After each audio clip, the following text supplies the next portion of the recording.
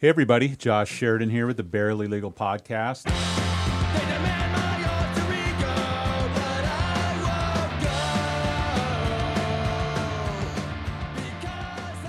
because On today's show, we have a good friend of mine and a fellow heavy metal aficionado, Kevin Assel. He's been a attorney here for how long? 21 years. 21 years. Now, did you grow up in Florida originally? I've been here since I was 12. I've actually lived 9 places before I moved here, moved around a lot. Born in Missouri and really raised in the Missouri? Northeast. Yeah. Okay. Jefferson City. Ozark. Is that the Ozarks? My parents met at the Lake of the Ozarks, ironically. Is the Lake of the Ozarks what we've been seeing on the news, of, shoulder to shoulder? It's got a skeevy undercurrent for Yeah, sure. yeah. But Well- I mean, it's a cool place to go. The sole extent of my knowledge of the Ozarks is the Netflix TV show, and Yeah. then the photo that everybody was circulating when they reopened it, and it looked like Las Vegas there. Yeah, there's definitely that element. But I mean, for the most part, it's pretty idyllic and quiet. Now, have you gone back? Yeah, several times. All right.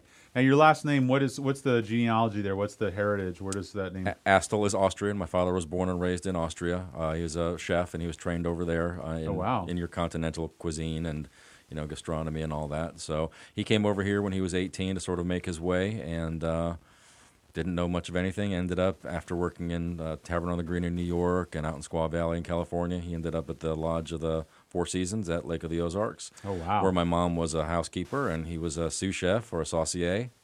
And that's where they met, and the rest is history. I was born in Jeff City and sort of raised in upstate New York and Pennsylvania and Ohio. Where in upstate New York? Utica area, Hamilton, Okay. Colgate University. My father's from Albany, so I've been up there a couple of times, so I have vague recollections of that. Beautiful country and way different than the city. Yeah, oh, for sure. Yeah, two different New Yorks for sure. Yeah. Now, are you only child? Any brothers, sisters? I have one younger brother. He's 2 years younger than me. Where's he now? He's here. He actually lives in Lutz. Oh, wow. What's he do? He is a certified home inspector. Oh, I need to get in touch with him because And he's got the master certification as well. He's really good. His name is John. He works for a company called Barrel. He does great work. He's one of these really particular guys. I mean, some might say anal retentive, but he's very fastidious about what he does. It is. being fastidious is a good quality for that line he's of work. great at what he does. We do first-party property insurance litigation, and so that's definitely someone that I need to talk to. Well, he's got residential and commercial and all the 3-phase and all the other cycle, wow. all the certifications and ratings. Now, are you guys? It sounds like you're close because of how much you know about him. How often do you talk to him? Well, we do family dinner night at my parents' house once a week. Really? On Wednesday nights. That's awesome. So we still see everybody and all the kids and grandkids and all that kind of stuff, nieces and nephews. And I used to be in a band with him as well. Oh, I didn't know that. What does he do? He plays guitar, and I know you're a drummer. and he is the Nazi band leader. He's the controlling type. Oh, yeah, he's when the, he's in a band. the Yeah, Lennon. Resurrection. He used to be signed You're to the Nuclear Ringo, Blast. and he's the. Well, I was just a hired gun at the Yeah, time. I had yeah. come from my own band, and went to my own thing after that. I definitely want to get deep into the music in a second. Cool. But, now your parents are both still alive? Yep, both alive and still here. They both live in Lutz. Okay. Wow, that's awesome. And They're- now, were you raised in a religious household, or was it pretty? Well, sort of. They're both Catholic. They're not currently sort of actively practicing. So I was raised going to church. I never did my confirmation or communion or anything like that. But I did go, and I didn't care for it a whole Right. lot. Yeah, And does your brother have kids? he does. 2 daughters, Where are they in relationship to your kids? also in Tampa. Oh, you mean age-wise? Yeah. Let's see, 19 and 23. Are they close with your kids? No. No. Well, that's cool. I think that's so awesome. So I'm an only child, and both my parents passed away within the past 2 years. So I don't personally get to do those family dinners anymore. But that's my wife's Italian Catholic, and so Sunday nights, they have you don't know it's Monday unless you have pasta on Sunday, and so Right. everybody comes over, and sometimes it gives me anxiety because I grew up, as an only child in a quiet home, and just being around all those people talking loud, talking with their hands, and Yeah. but I think there's definitely value, and I'm not jealous of it, but I can appreciate it. Well, my mom is half German and half Sicilian, and the Sicilian part comes out quite a bit. Do they still cook? Oh yeah, absolutely. Yeah, wow. they're both retired and they're enjoying their retirement. But for family dinner night, they'll trade off. Like for example, I think 3 weeks ago, Dad made beef Wellington, which was fantastic, and the sauce he had with it was great. And then for dessert that night was creme brulee. Ooh, And All done by hand. Oh. The best way. Oh, His God. his lobster bisque. I judge every lobster bisque Against it. in my entire life, and it brings me back so immediately to childhood. That's awesome. Yeah. That's awesome. So, so you said you came. When did you make it to Florida? I was 12 years old. 12 years old. So Yeah. where'd you go to school?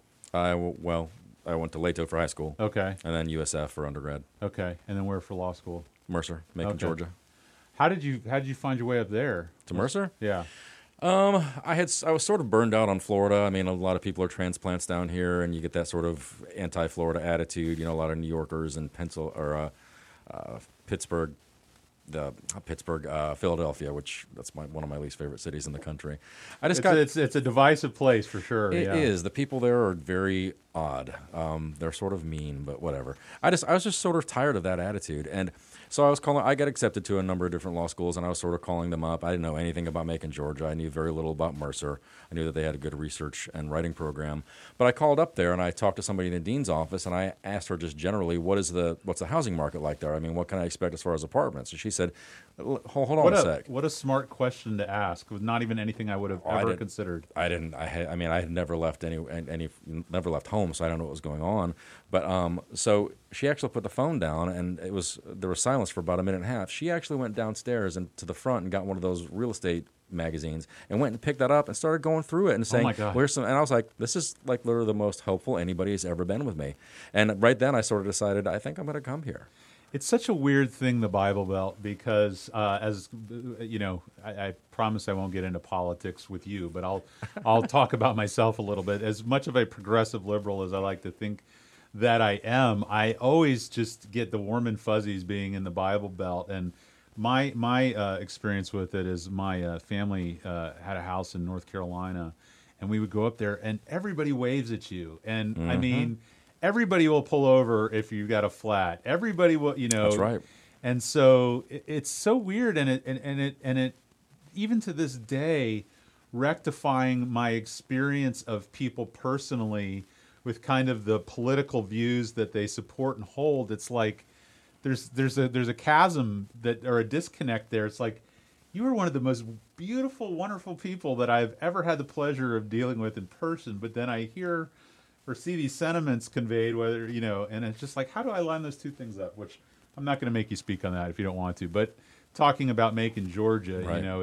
I'm interested in your experience in Georgia because. Well, it's interesting you say that because I remember when I started going, when I lived there, I was I shopped for groceries at the Piggly Wiggly, which of course that's a Southern deal. Yeah. It is, and people would say hi to you and they would wave to you. I mean, just like pushing their cart next to you, and I was immediately suspicious. I was like, what does this person want? I'm trying to pick my pocket. Yeah, what's going on? But then you sort of figure out, well, they're actually sincere about that, and then you sort of have to look inside and say, well, I'm sort of judgmental, and maybe I should.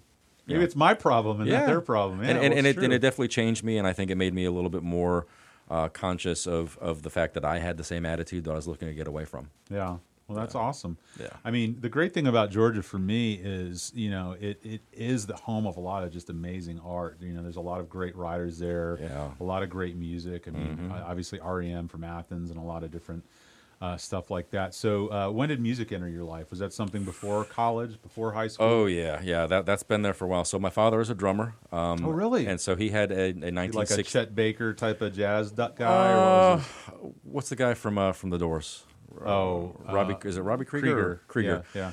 So he sort of played like that, where his drumming was all one continuous fill rather than actually a structured song. Yeah. But I remember watching him play, and he had a 1960s Goldflake Slingerland set that we had forever, and I would just get behind it and bang. Really know. How many pieces was it? Oh, it was a 4-piece. It was a kick, 2 toms, and a snare. Oh wow, no cymbals?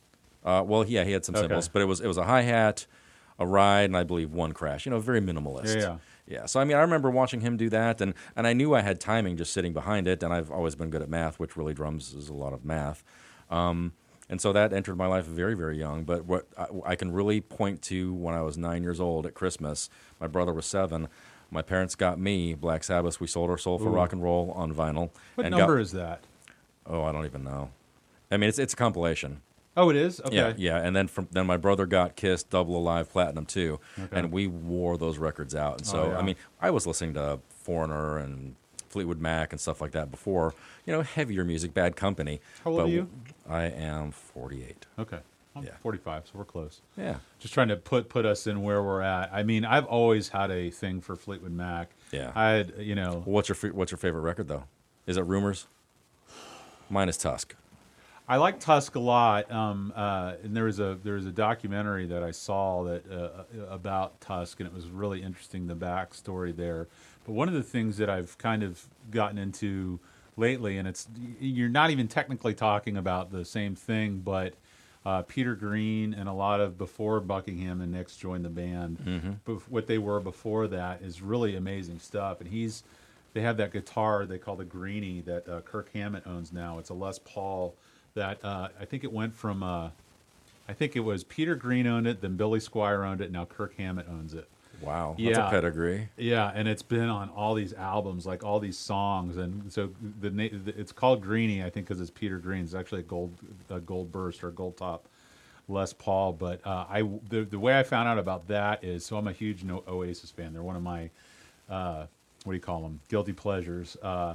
And since they broke up, Noel Gallagher started Noel Gallagher and the High Flying Birds, and that is a homage to, I think it was called Peter Green and Fleetwood Mac. There's some version of that he was basically name checking and creating that band. So as I learned about that, I don't know if this has been your experience with music, is you kind of reverse engineer, like I liked Motorhead, which got me going backwards into Hawkwind, or I like, right. all these types of things. You kind of start with what's contemporary. And I never listened to Diamond Head until Metallica. Oh, for sure. Yeah. I mean, you look at. I mean, I think that's how I learned of the Misfits was from Metallica, because Cliff Burton was such a big Misfits person, and Danzig, King Diamond. Who are I'm thinking of the 598 EP. The Garage Days. Yeah, the first Garage Days. Yeah, because there's a bunch of songs on there that are all there. Killing Joke. Yep. Did you watch the Murder in the Front Row yet? I have not. No. God, I'm gonna post a showing of it here. There's like 6 people that have been on the show. I'm like, you seen it yet? They haven't seen it, but anyway. So your father was a drummer. That got you into drums. Did you pick up drums before your brother picked up the guitar? Or? No, he picked up guitar first. Actually, he'd been playing since he was about 12 and got pretty good. Very, very good rhythm player, decent lead player, but really good songwriter, which I think is, to me, it should be more of a talent if you're going to play. I mean, you can noodle around and musically masturbate all you want to, but if you can't write a song, then I don't want to listen to it. Very true. Very true. So he did that early on. I didn't really officially pick up drums until I was 17. No formal training whatsoever, just self-taught. I've never had a lesson to this day. I'm a good drummer, not a great drummer, but I've played in some pretty extreme bands and some pretty extreme music. So. And you played live? Oh yeah, bunch. When did you start playing live? Oh, when I was 19 or 20? 19 or 20 with Epitaph, my first formal band. Wow. Yeah. But I'll real quick, I'll tell you my biggest show was at Big Spring Jam in Huntsville, Alabama, when I played with a band called Adrift. Okay. That was Jack Owen from Cannibal Corpse. That was his heavy rock project that he and I formed together. That bill, let's see, so we played, and then after us was Switchfoot, then it was Finger 11, then it was Leonard Skinner. Oh, wow. We played to 30,000 people. Leonard ended up playing to over 90, and we got to hang out with them in their tent, and they were absolutely the coolest dudes ever. They were Alabama.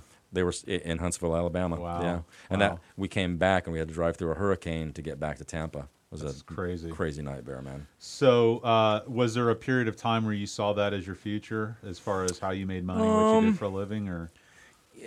At one point, yeah. I mean, death metal sort of petered out in the Tampa Bay area from about 93 on. It was passe by that point. Nobody was signing. Grunge was really big. Yeah. When I did the heavy rock thing, we got some traction there and sold a bunch of records, and Megaforce was going to release it, but we had some internal conflicts and ended up falling apart. But that's the last time I actually thought it was a goal or something that I would do in lieu of anything else. Now, music is just complementary. It's something I do just to keep myself sane and to have fun. You need it as a kind of a counterpoint to the type of work that you do. And I think I mentioned it at the outset. He's a fellow family law attorney here in Hillsborough County. So we're all crazy for doing what we're we all do. crazy, and we're all in desperate need of something to a healthy release to. And I get to hit things and not go to jail. Well, that's just right. Well, it's funny. So I had Andrew Domestico on. He has his band Blade of Surtur that he was in here recently, and I always send him memes. And there's one as the type of music I listen to and the type of person I am, and it's as I've found with you and with him and a lot of other people that listen to these extreme type of music and are aficionados and follow it. Again, it's kind of similar to that dichotomy of this is the Bible Belt. You know, they're the nicest people in the world. So Yeah. how do you line those two things up? But I do really think it's a healthy way to kind of get that out of your system. You For know? sure, yeah. So are you the first lawyer in the family, or I am. I'm actually the first college graduate. Oh, actually, that's not true. My grandmother was the first college graduate. I'm the second after her. Okay. And so when did you start thinking law? Was that in college, after college? You said you were a poli-sci It mag. was while I was finishing up undergraduate. I initially started off as pre-medical. I wanted to be a dermatologist at one point. Oh, man, you would be but so much richer than you are right now. probably. And Plastic there's surgery and nobody has a bad zit at 10:30 at night calling you, harassing you or anything. yeah, there's no zit emergencies. No, no, but I got burned out on the sciences. I was good at the maths, but I had gotten to differential equations and fluid dynamics and all the high engineering maths, and I just was tired of it because I went straight from, I graduated, and 10 days later I started USF because I started in the summer semester, so I really had no time off, and that really, if I had just, I think, taken that first summer, I maybe would have made some different choices. So depending on who you ask, USF or myself, I got kicked out, or I withdrew or was asked to leave USF, and I took... There's a mutual uncoupling, as Yes, there we go. calls it, yeah. There we go. And I spent 4 years sort of in the restaurant field, and then... Oh, really? What restaurants? Do you remember Hops? Of course. That's fucking... So Those I breads with the sweet butter. the croissants, yeah. Oh, God. And their baked potato soup, which that recipe is ingrained in my head. I make that still very You regularly. gotta send it to me. Oh, I can. Yeah, that's easy. All right. Yeah, so I worked there when there was that was a new concept. Tim Kersey, who was somebody that came out of CIA, worked for my dad at the Clearwater Beach Hotel. He gave me the job, and it was when there was only one restaurant. And when I left, there was 111. And my brother also worked there, and he ended up being the vice president of research and development. And They had great beer selection. I mean, they did. They were on top until of it. Apple South, the company that owns Applebee's, the most horrible food chain restaurant in the world. They came in and bought it, and they took all the scratch stuff that they did and corporatized it, and then started selling them off. It was awful. So it was I tragic. love that restaurant. It was good. I love that restaurant. There was one. I think it was on Dale Mabry, right next to the Barnes and Noble. I worked at that one, the South Tampa one. Yeah. Mhm. I love that one. Yeah. Man, now I'm sad. So I did that for 4 years while I was sort of finding myself, and This is between college and law school. correct. Okay. Yeah, and I was very heavy into the death metal bands at that point because I was. So what years are we talking right now? We're talking from, let's see, I left USF in 90, and so that was from 90 till 94 because I started back at USF in 94. Okay. I just felt intellectually stagnated, and the whole band thing wasn't working out the way I wanted it to, and several tours had been canceled, and that's when I quit Resurrection, my brother's band, and just said, I'm going to go back to school. Yeah. Yeah. So then we get to Macon, Georgia. You've applied to different schools. Mm-hmm. The lady pulls the real estate guide downstairs and goes through it with you. How was your experience there? It was as good as can be expected. I mean, the first year was brutal, as I think everyone's is. Did you feel like a fish out of water, or did you assimilate pretty easily? Or? You mean with the people of Georgia, or? Sure. Or, yeah, I mean, so most of the people that went to law school were somewhat, affluent, I guess. Yeah. Or at least had those trappings. Atlanta's the same way, or Georgia's the same way as New York. There's Atlanta and everywhere else. Yeah. New York, there's New York City and everywhere else. Yeah.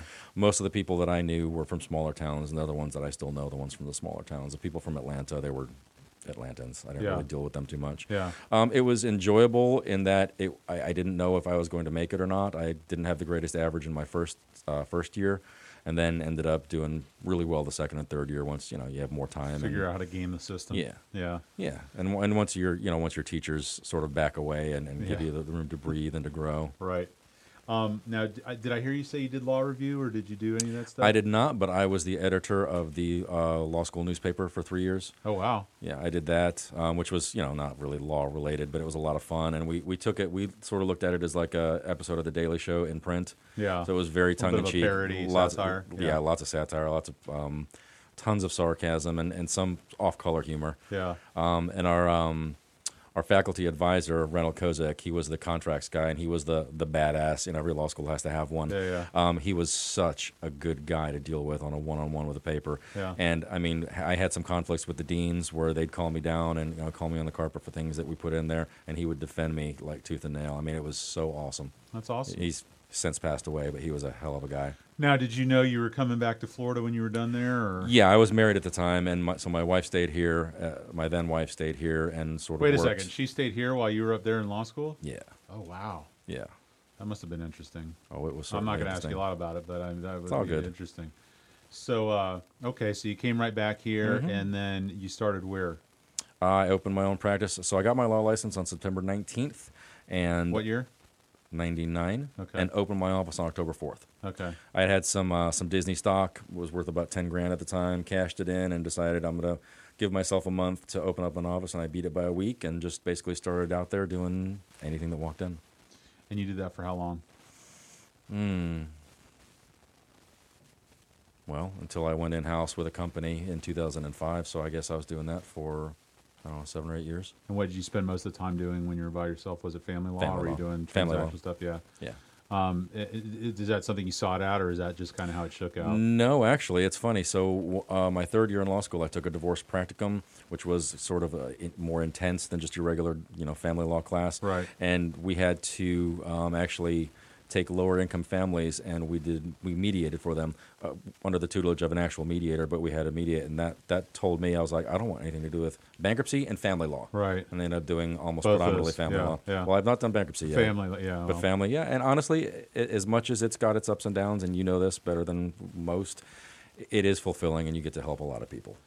Every now and again it is, but it's day to day, minute to minute. It's always funny when people ask me. It's like it really depends on what hour you're asking me, because you run the gamut from the buzzer to buzzer. It's just kind of and not only that, but it's so schizophrenic. I mean, I can be arguing both sides of an issue in the same day. Yeah, for sure. There's a day. This is getting kind of deep in the weeds for probably most of the people listening, but I think the case law is kind of clear on it now. But I remember in the morning arguing that someone could be held in contempt for not paying child support despite the fact that a modification had been filed.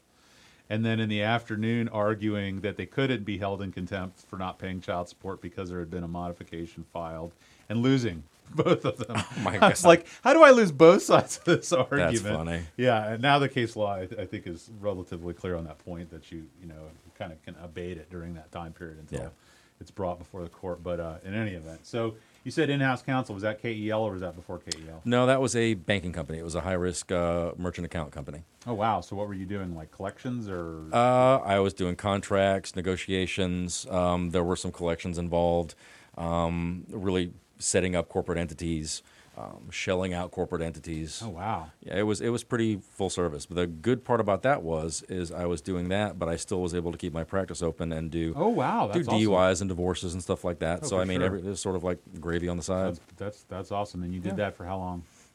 2 years, 2.5 years. And then KEL or? Then back to practice, back to private practice Okay. again. Yeah. All right.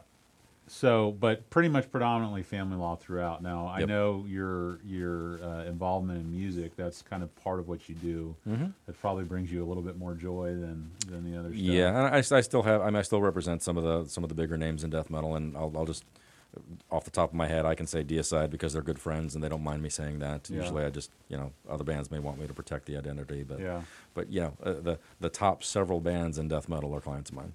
Well, through people that I know locally, I've gotten to be involved in various different ways, or at least have a closer degree of separation with Deicide, Cannibal Corpse, Morbid Angel. So that's always something that I just love about this area, is what a kind of hotbed it is for that type of music. For sure. And I'm sure it's been analyzed, but I'm interested in your position as why do you think Tampa, Florida was kind of one of the beginnings of that type of music? I mean, do you subscribe to Chuck Schuldiner as being kind of the beginning of that with the band Death? Yes, I do. I mean, I am one of the biggest Death fans ever, one of my favorite bands, and some of my favorite music ever created in the extreme music world has been by Chuck. Yeah. I will put it around more Sound Studios, actually. I think because there were bands like Nasty Savage that predated Death. Nasty Savage, yeah.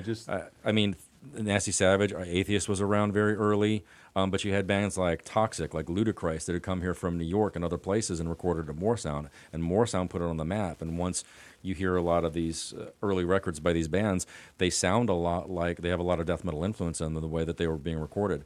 I mean, you didn't replace kick drums back then until you got to Moorsound. I mean, there were very few recording studios that were replacing anything. It was the Yamaha natural sound generators, what we all used back then. You didn't replace anything else, but it was the clicky double kick. Who was the owner? Was that by design? Were they seeking that type of music out, or did it just happen organically? It's Tom and Jim Morris. They're brothers. Okay. And I don't know that they sought it out, but I mean, when you're a recording studio, sort of like a young attorney getting to take whatever walks through the door. Pretty much, yeah. They did a lot of rock stuff, but they've done a lot of radio, live radio. They've done a lot of orchestrations and orchestras. I don't know if you've seen the website for the new Moorsound. They're up in Sulphur Springs. No. It is beautiful, absolutely beautiful. It's a smaller space than what they had. They sold Moorsound to what's the Trans-Siberian Orchestra. So TSO bought the studio, the complete studio, and the land and everything.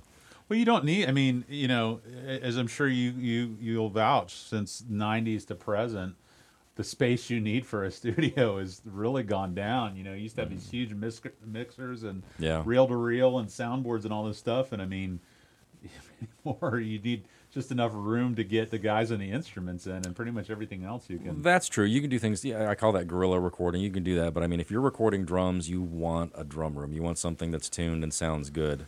And that's a point that I've talked about on the show before and was driven home for me. So I'm friends with the guys in Wolfface, and they invited me out to their studio over in Pinellas Park, and they were recording a jingle for Liquid Death Mountain Water.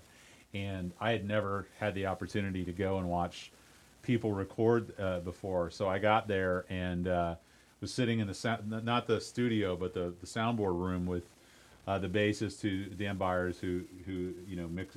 He owns the studio. He does all that stuff, and then Ryan Metcalf and my buddy Greg, who he likes to kind of keep his identity obscured because he's got a running beef with several bands. But in any event, I probably sat there for about 4 hours, and probably about 3.5 of those hours was miking the drums, and the other 30 minutes was everybody else recording everything. That's quick. Yeah, that's quick. I've taken a full day to do mic and get sounds and do your EQing and everything. But it's I've really in recent years just had such a growth in my fascination and appreciation for drumming, and it's been for a couple of reasons. One is that experience there.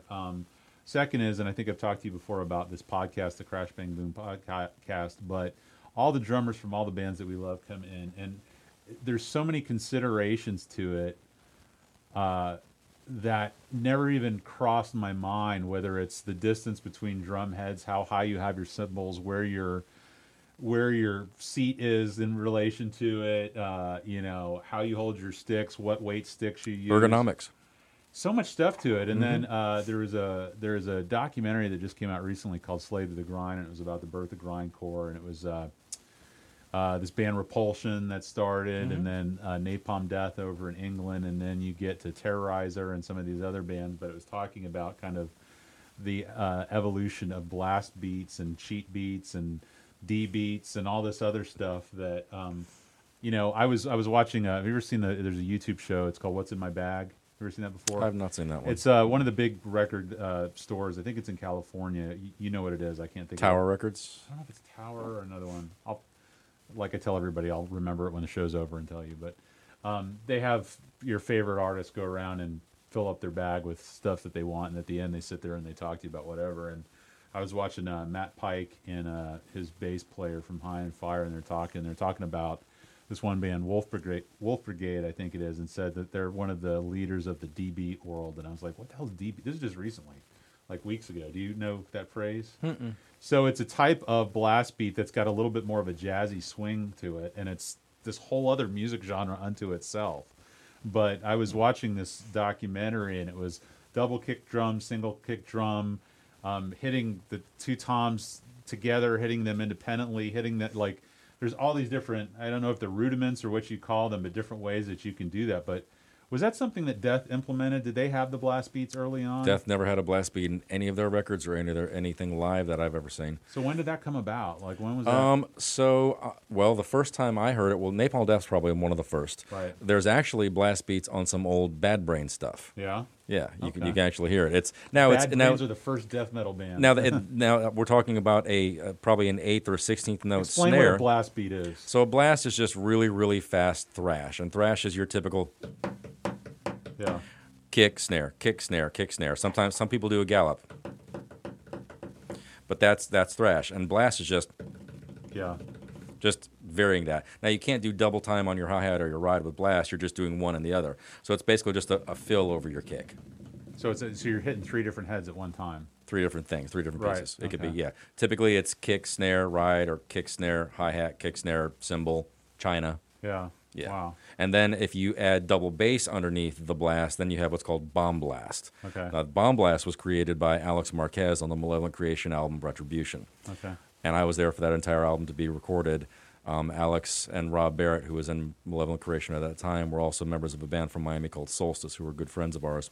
They used to drive up to Tampa and come and hang out with us, just randomly bring a couple cases of Dixie beer or Bush Light, and we'd sit around and drink. And so I had Alex Marquez, one of the top drummers in death metal, sitting on my drum riser, critiquing me for several practices, which was nerve-wracking to say the least. Yeah. But so blast is just extremely fast. I mean, Cannibal Corpse is one of the bands that does sort of your mid-tempo blast, and it's usually with double kick, so it's more like, Yeah.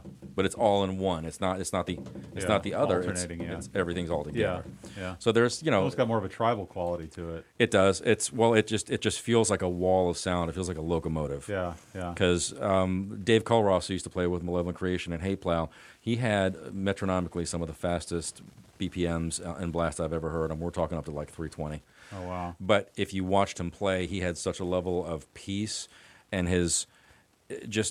Well, breathing, stretching. I mean, he did it. He could be back there doing homework, eating a ham sandwich, and blasting like this, and just his range of motion was just so pure and efficient. Yeah. Yeah, I respect drummers like that. I can't do that. I hit everything as hard as I can, which is an impediment to actually blasting really fast because you can't.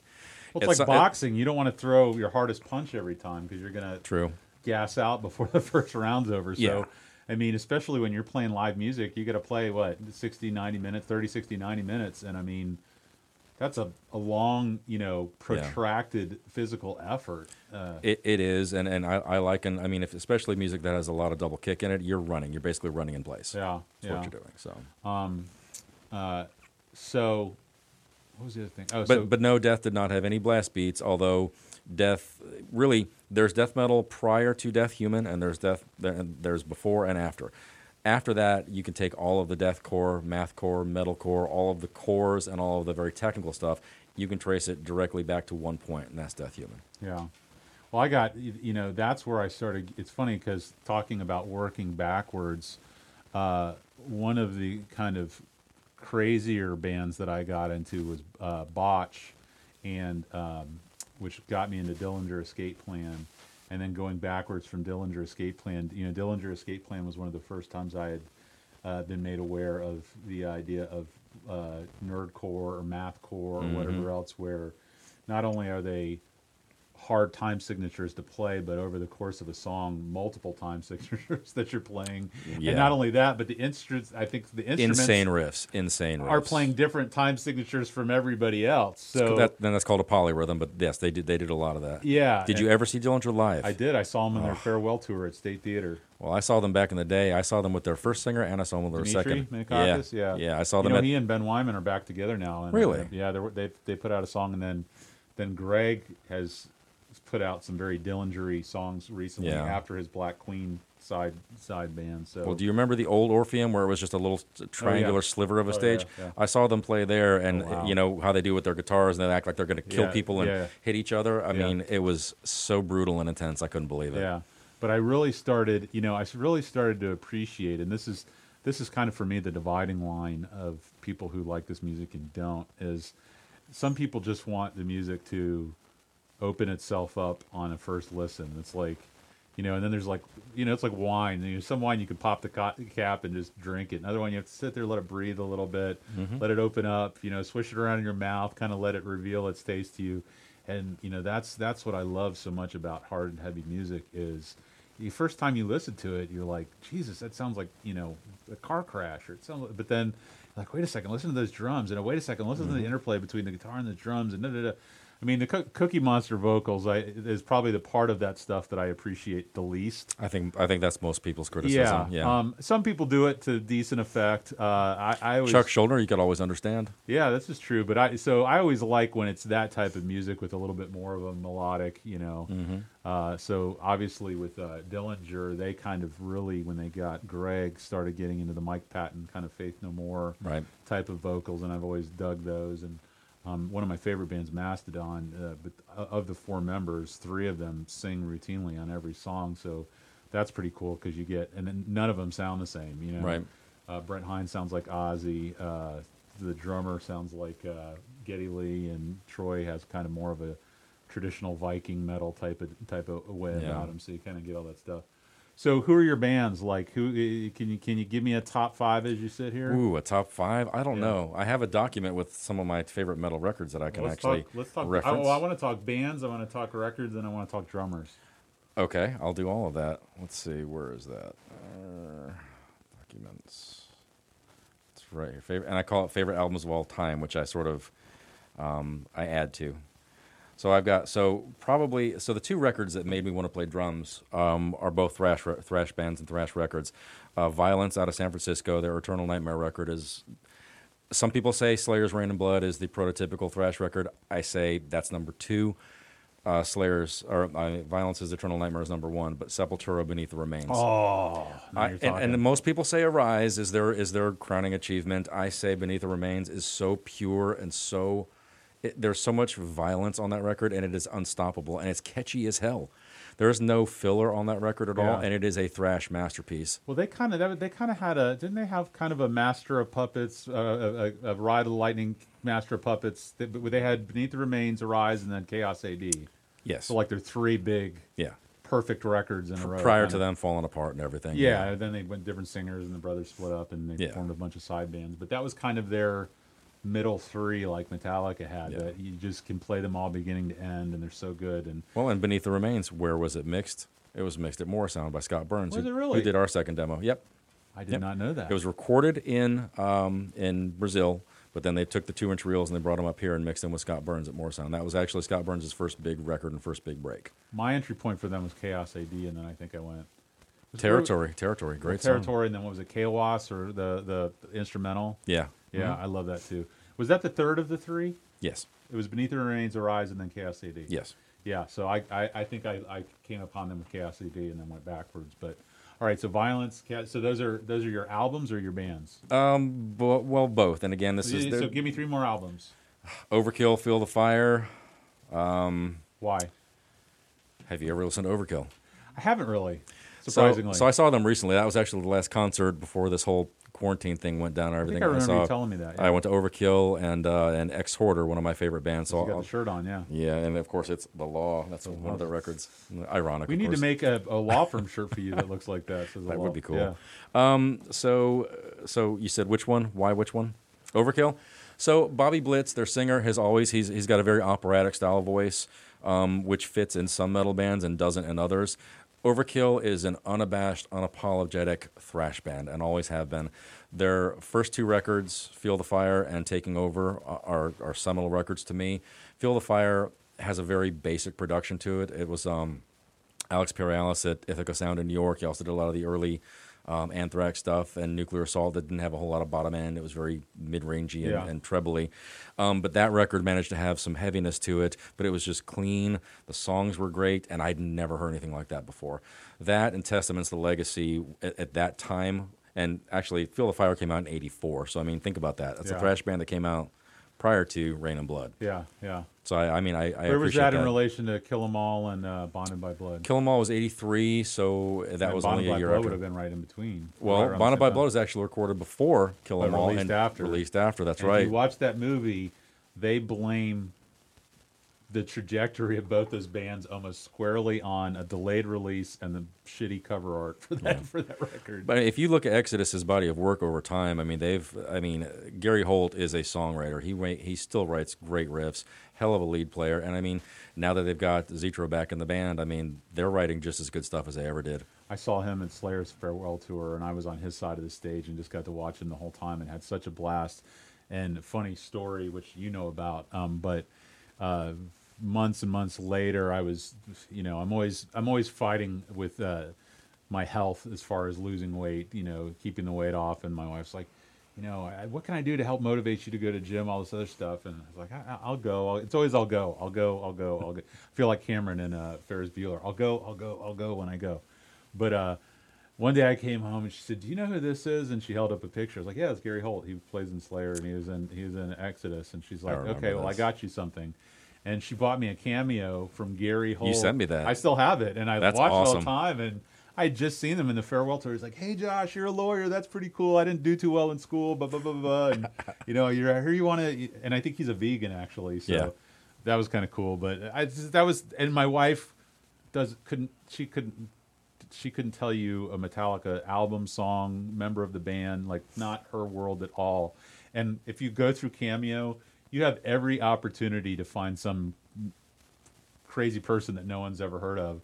And somehow, she found Gary Holt on there. So big points to her for that one for forever. So, all right. So we've done Violence. We've done Sepultura. We've done Overkill.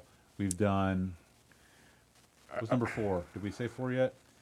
So the first Metal Church record is fantastic, and it was produced, one of the first records that Terry Date produced, and Terry Date, everyone knows from, he produced all of Pantera's stuff.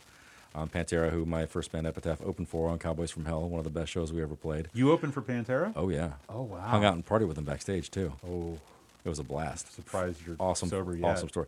Well, back then I didn't do anything. I didn't drink. I didn't party in any way, shape, or form. Oh, wow. So I was just there. But let me tell you the most surreal part about that real quick, and I'll be brief with this one. This? This was 1991. It was Cowboys from Hell. So we were in, it was at the Ritz in Ybor. Yeah. And there's 2 rooms back there. There's the big green room, and then there's the purple room. Right. And the big one is for the headlining band, and the little one's for your opening bands. And, of course, we were in the little one. So we're back in there, getting ready. I had my practice pad out and everything, whatever. My drums were already set up on stage. We're getting ready to do sound check. And Dime comes in, and he's like, "What are you guys doing?" And we're like, "We're waiting to play." And we were just like, oh. Because, that record is, that Cowboys from Hell is my favorite Pantera record. Most people say Vulgar or whatever, but so that was mine. He was like, "Get in this room, come hang out with us." And they were just as cool and accommodating. As a big act already on Atlantic. Phil? All of them. Everyone. He seems like a sociopath. I can't figure him out. I think that probably happened over time. Yeah. When you're that much not of that he's a not hero. Talented, but he's he is. But he was cool back then. But so we go into the room, and you pass a green couch. And there's Kronos from Venom sitting on this couch. He's got a bottle of Jack Daniels in this hand, a beer in this hand. He's got a Jamaican-sized cone-shaped joint in his mouth, and he's feeling no pain. I was just like, why is Kronos from Venom at a Pantera show in Tampa, Florida? Yeah. It was really bizarre. So, yeah, I remember that like it was yesterday. Not to mention, so I did sound check, and I'm sure you've seen shows of the Ritz. When you're a drummer and your drums are set up and you get to do sound check by yourself as a drummer, it's only you playing in a hall. It sounds fantastic. It's the biggest ego boost you'll ever have. So I sat there and I was getting ready to be done, and then I heard from behind me, "Hey, can I play your set?" I turn around, there's Vinny.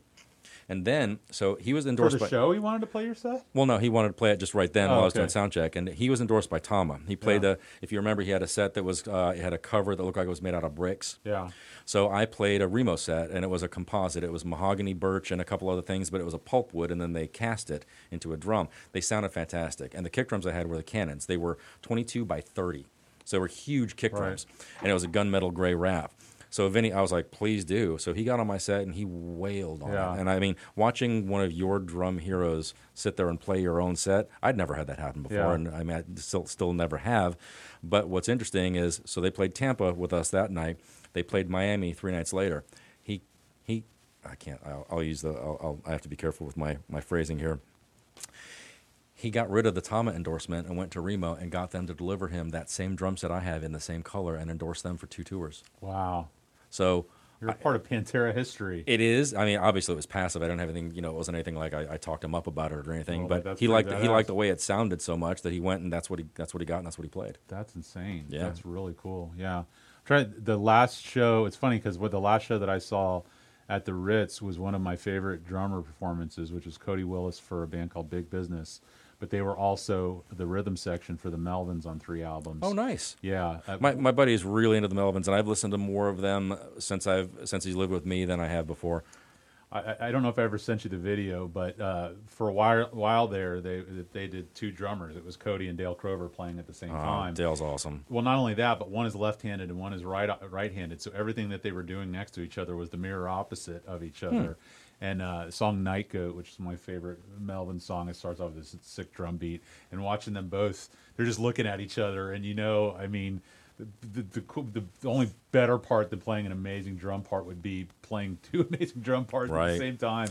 I've never understood drummers like that that have that level of timing. And unless they have in-ear monitors and they're playing to a click, the fact that they can do that, and there's a lot of Southern rock bands that have done that in the past, too. Yeah. I don't understand that. That's fantastic. Yeah, that was amazing. So another drummer performance was Dale Crover, who I've seen twice at the Orpheum. And, I mean, he's pushing 50, if not in his 50s. And he is not a formidable guy physically. Just beats the living hell out of those things. I mean, every Melvins record, they just drilling us. So that was epic. And then I saw High on Fire there, Chris Maggio, the drummer for that. I've never seen, but one of the ones, my big people that I want to see is Ben Kohler, who drums for Converge and All Pigs Must Die, and he's been a bunch of other bands.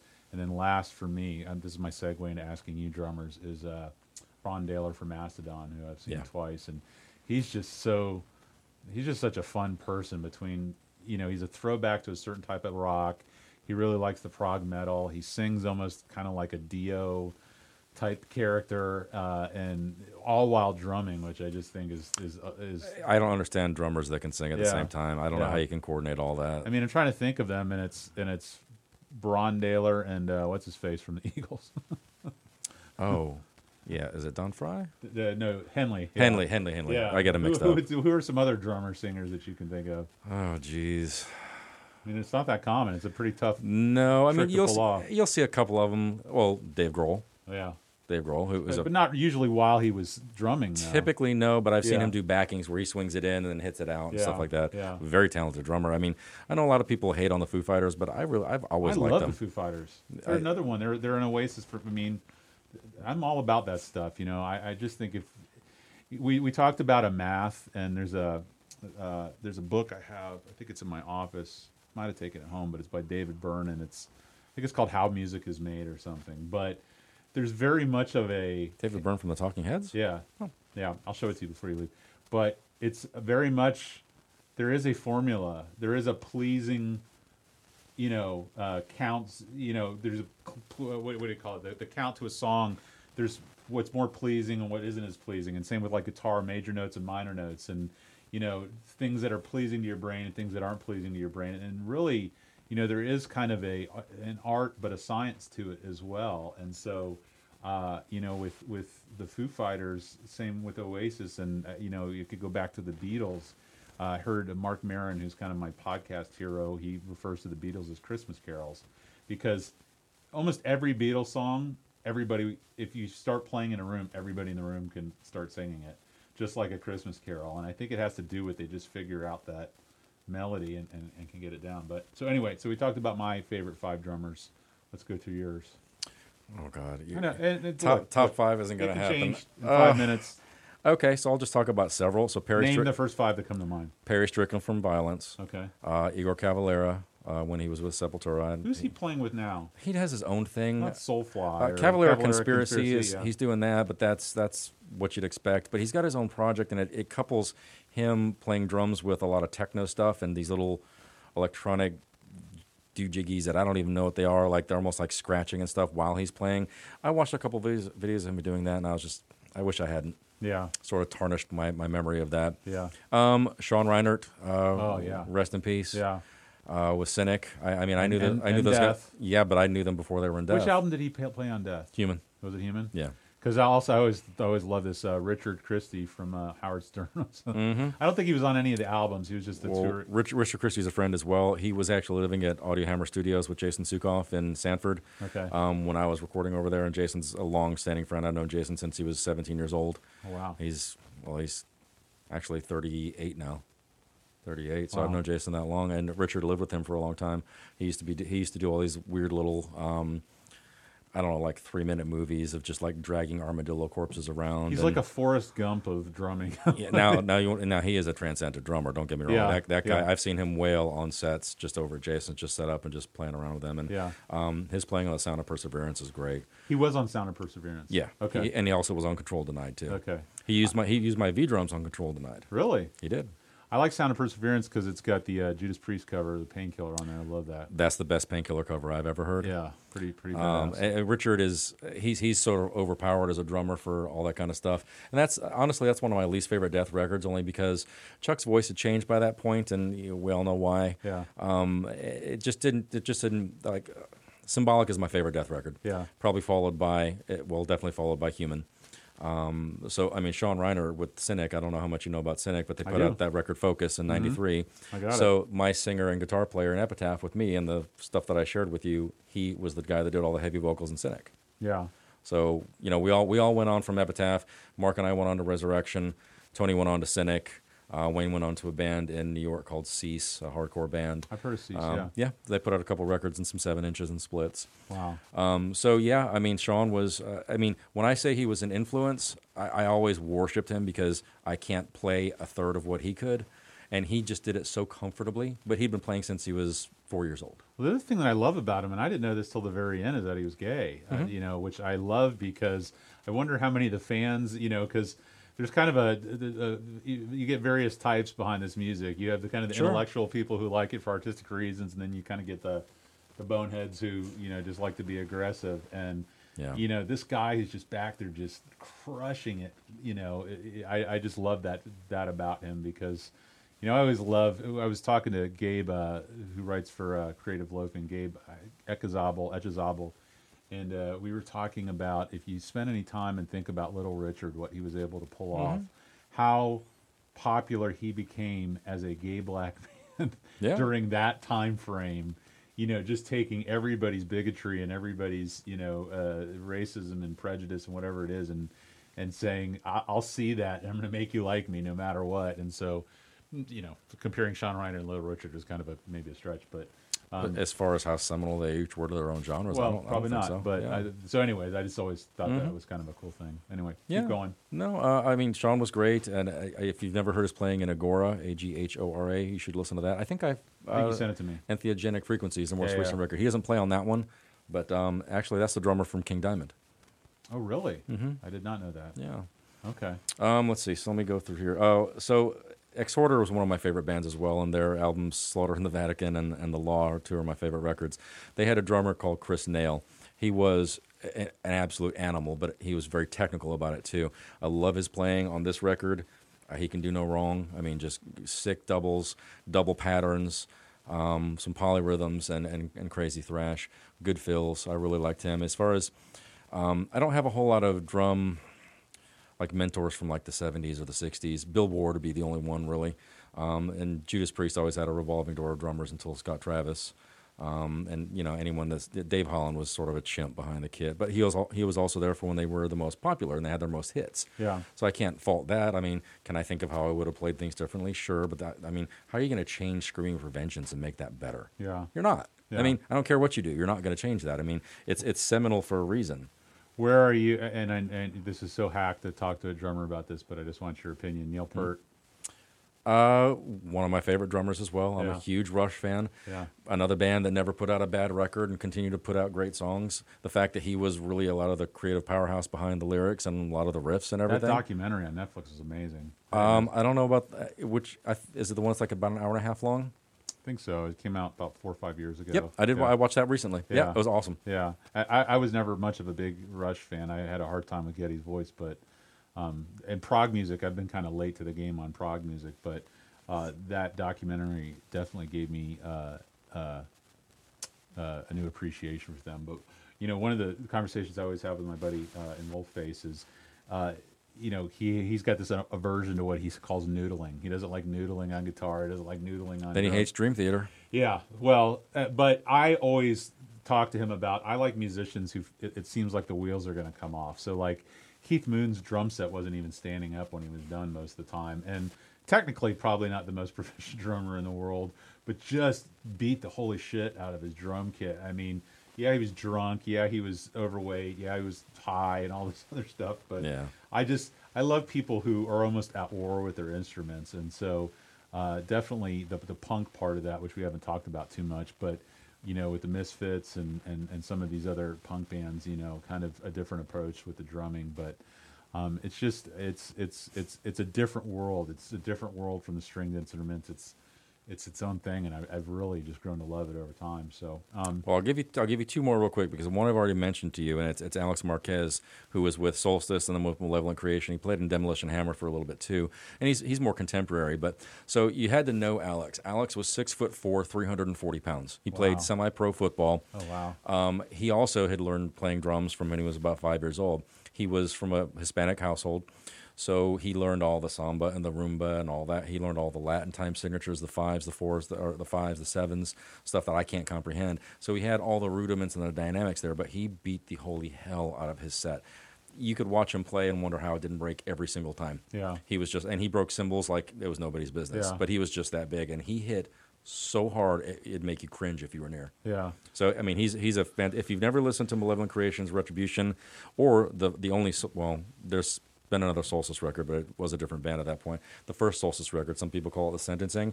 It is a technical tour de force of drumming, guitar. James Murphy does some solos on it. It's really fantastic. Wow. Great record. I'll have to check that out. There was a Loudwire article that just came out on Facebook, or maybe it didn't. It just got reposted, but it was perfect albums by metal bands and stuff. And the only one that was on that list that I couldn't pull off of Spotify to make a playlist was, I think it was a Carcass record. But which one, Heartwork or Necroticism, Descanting the Insalubrious, Symphonies of Sickness, Reek of Putrefaction? I'm a Carcass fan, dude. I'll have to check that out. Heartwork is Carcass's best record. It has one of the best guitar sounds of any metal record you're ever going to hear, and certainly of anything that's considered death metal. Yeah.